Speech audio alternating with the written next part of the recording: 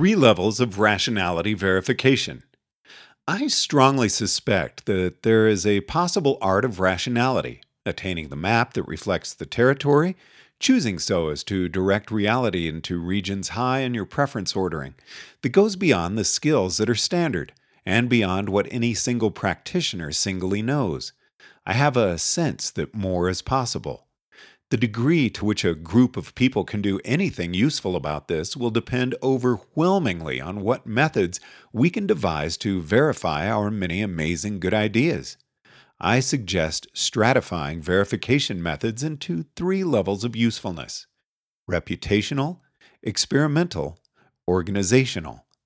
If your martial arts master occasionally fights realistic duels, ideally real duels, against the masters of other schools and wins or at least doesn't lose too often, then you know that the master's reputation is grounded in reality. You know that your master is not a complete poser. The same would go if your school regularly competed against other schools. You'd be keeping it real. Some martial arts fail to compete realistically enough, and their students go down in seconds against real street fighters. Other martial arts schools fail to compete at all, except based on charisma and good stories, and their masters decide they have chi powers. In this latter class, we can also place the splintered schools of psychoanalysis. So, even just the basic step of trying to ground reputations in some realistic trial other than charisma and good stories has tremendous positive effects on a whole field of endeavor. But that doesn't yet get you a science. A science requires that you be able to test 100 applications of method A against 100 applications of method B and run statistics on the results. Experiments have to be replicable and replicated. This requires standard measurements that can be run on students who've been taught using randomly assigned alternative methods, not just realistic duels fought between masters using all of their accumulated techniques and strength. The field of happiness studies was created, more or less, by realizing that asking people, on a scale of 1 to 10, how good do you feel right now, was a measure that statistically validated well against other ideas for measuring happiness. And this, despite all skepticism, looks like it's actually a pretty useful measure of some things if you ask 100 people and average the results. But suppose you wanted to put happier people in positions of power. Pay happy people to train other people to be happier, or employ the happiest at a hedge fund. Then you're going to need some test that's harder to game than just asking someone, "How happy are you?" This question of verification methods, good enough to build organizations, is a huge problem at all levels of modern human society. If you're going to use the SAT to control admissions to elite colleges, then can the SAT be defeated by studying just for the SAT in a way that ends up not correlating to other scholastic potential? If you give colleges the power to grant degrees, then do they have an incentive not to fail people?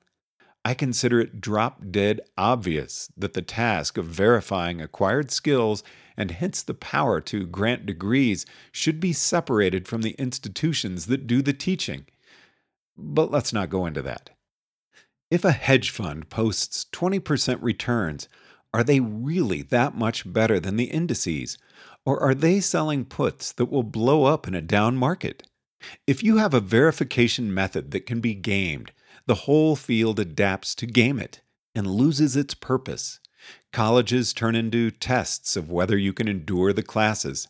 High schools do nothing but teach to statewide tests. Hedge funds sell puts to boost their returns.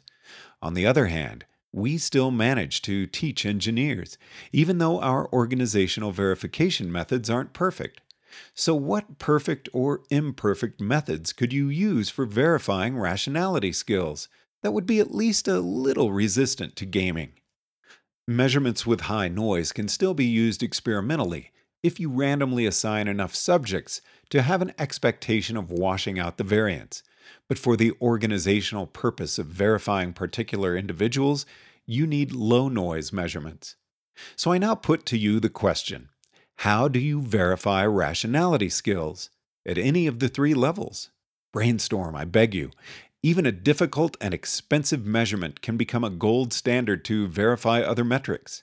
Feel free to email me at yudkowski@gmail.com to suggest any measurements that are better off not being publicly known, though this is, of course, a major disadvantage of that method. Stupid ideas can suggest good ideas. So, if you can't come up with a good idea, come up with a stupid one. Reputational, experimental, organizational. Something the masters in schools can do to keep it real, realistically real. Something you can do to measure each of 100 students. Something you could use as a test, even if people have an incentive to game it. Finding good solutions at each level determines what a whole field of study can be useful for, how much it can hope to accomplish. This is one of the big, important, foundational questions. So, think. P.S. And ponder on your own before you look at others' ideas. We need breadth of coverage here.